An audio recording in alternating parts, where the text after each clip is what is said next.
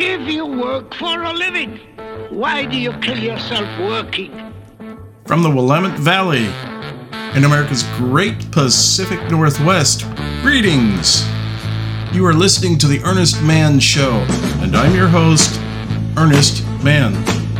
Coming to you from the interweb, no matter where you may be listening in this beautiful, but sometimes crazy world we all share. Yes, indeed. Yes, indeed. I couldn't have said it better myself. Hello, folks. It's episode number 278, Your Money. I don't remember giving Biden access to our checkbooks. Do you? What I'm going to talk about today, folks, is a different take on the corporate news feed about the so-called war between the Israelis and Palestinian Arabs, which I also discussed in previous episodes 273 and 274.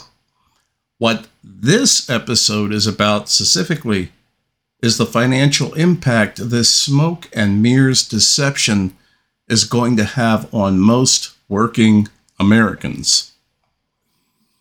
Now, before I go on, I just wanted to give you this brief historical fact.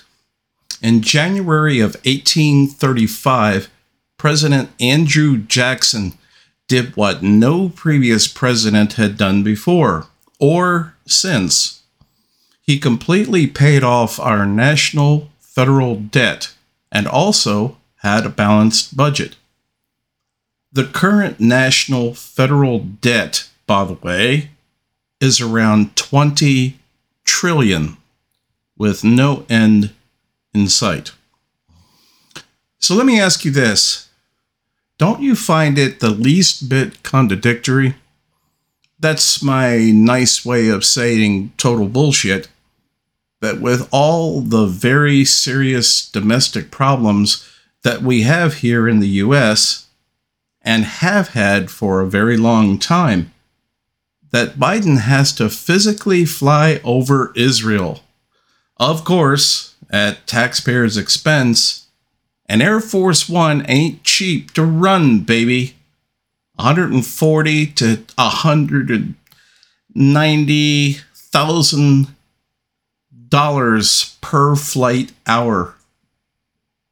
Just to wrap his arms firmly around Benjamin Netanyahu and reaffirm his love bromance to the tune of $14 billion in aid to Israel, which is on top of our annual commitment of $4 billion to Israel. And all this was done in a matter of days. Days, people. Fucking days.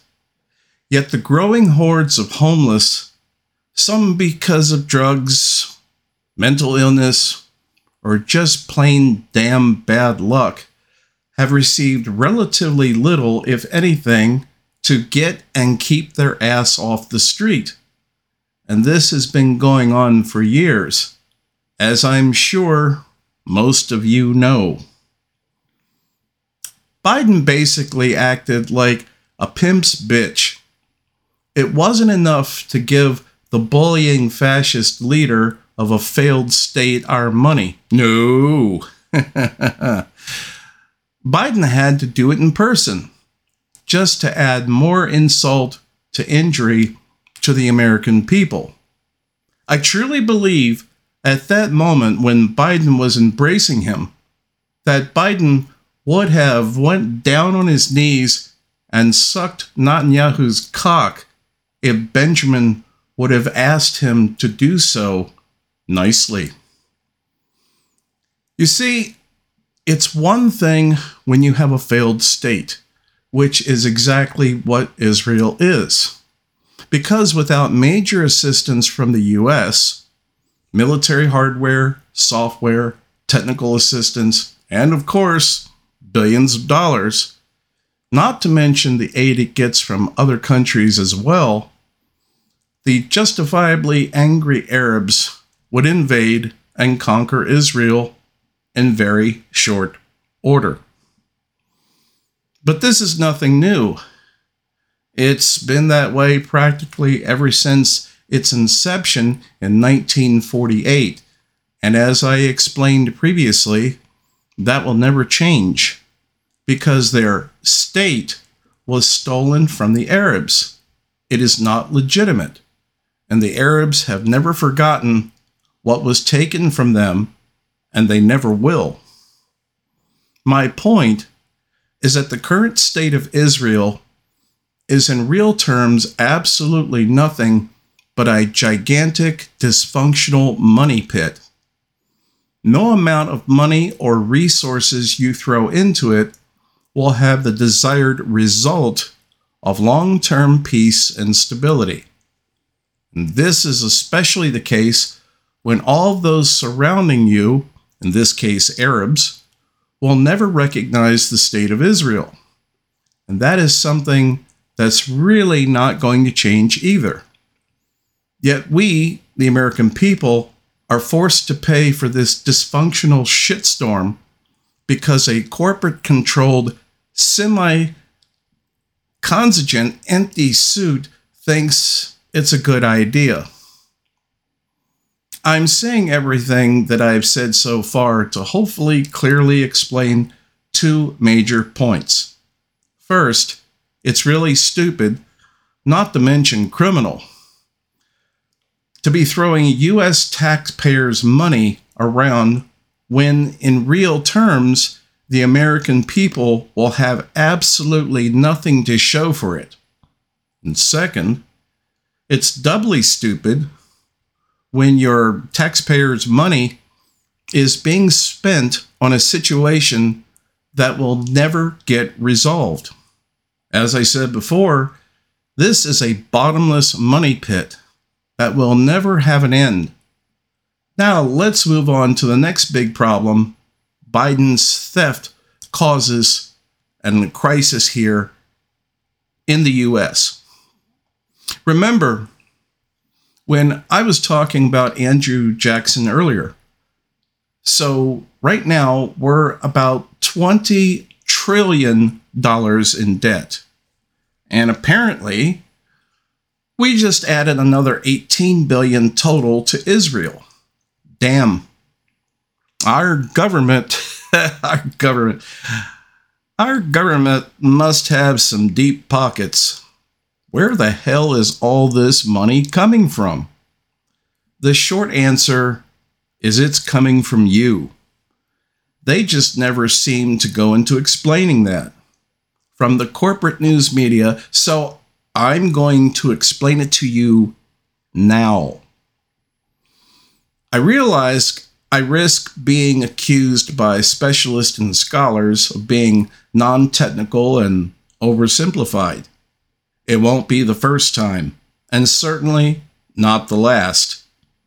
But it doesn't bother me in the least, because I know that these kinds of objections come from people who believe that wind chimes are a musical instrument, and just because they have them on their porch or apartment balcony, it automatically makes them a fucking musician. The government has its own personal printing press for printing money. It's called the Fed, which is short for Federal Reserve. But it's important that you know that the Federal Reserve is in no way federal. It is not a government agency.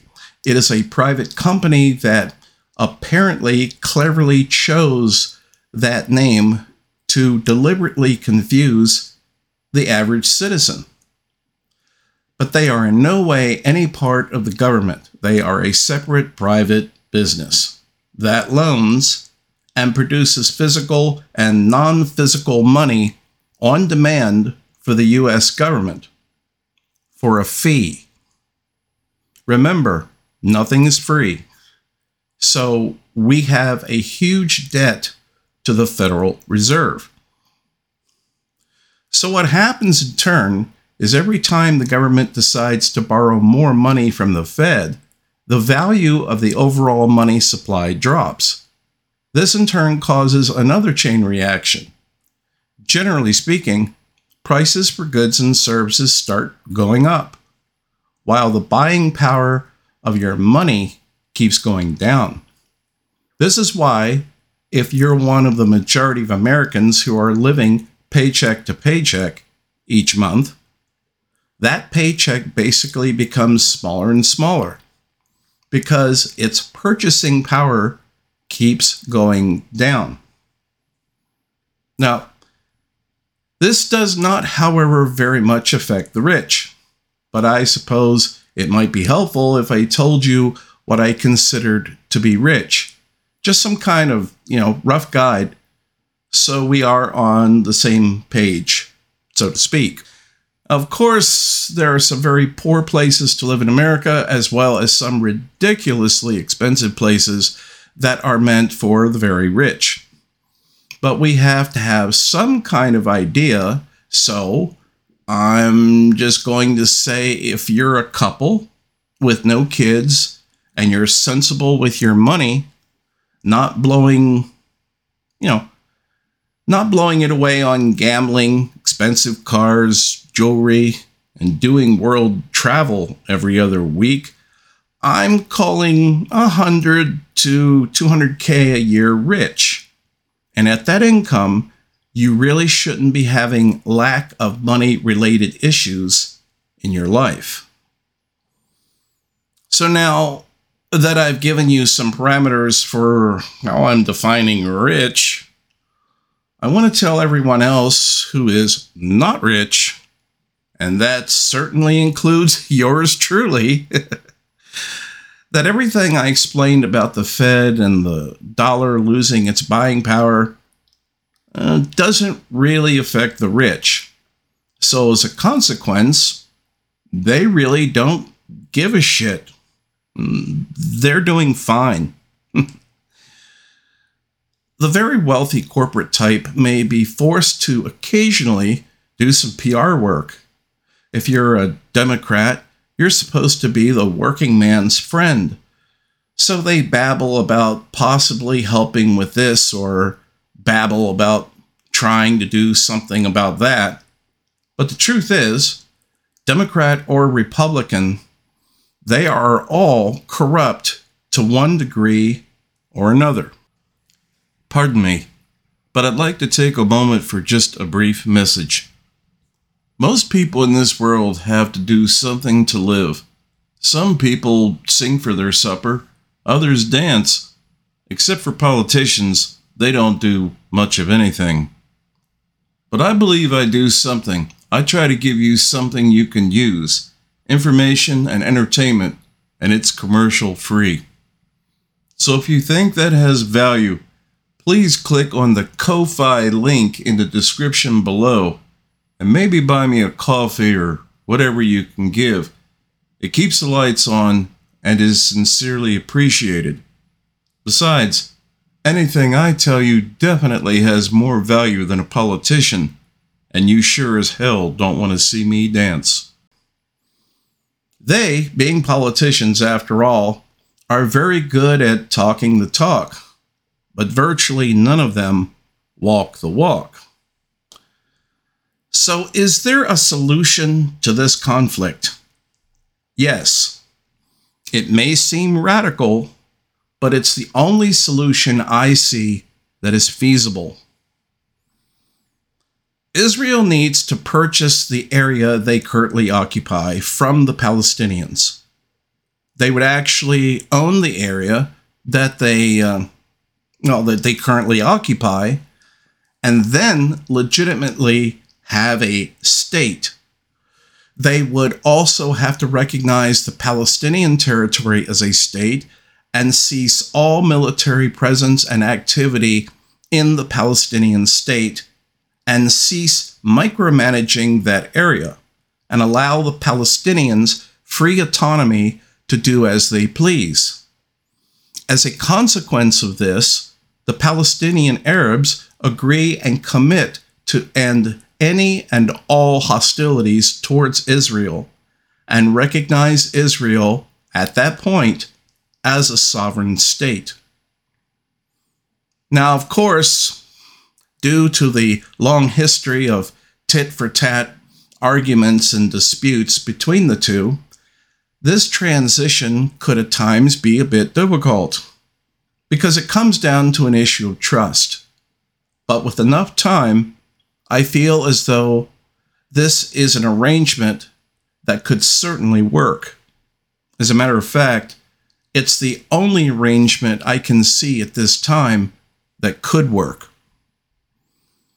I'm going to wrap this up now, but I'll just say as far as Biden is concerned, yeah, I'm pretty damn sore at him. And if I could tell him anything, I'd say, Mr. President, good fences make good neighbors. You should take care of the problems in your own home, in your own backyard, before you go meddling in somebody else's. Until next time, this is Earnest. Thanks for listening. Wishing you health, wealth, and good luck.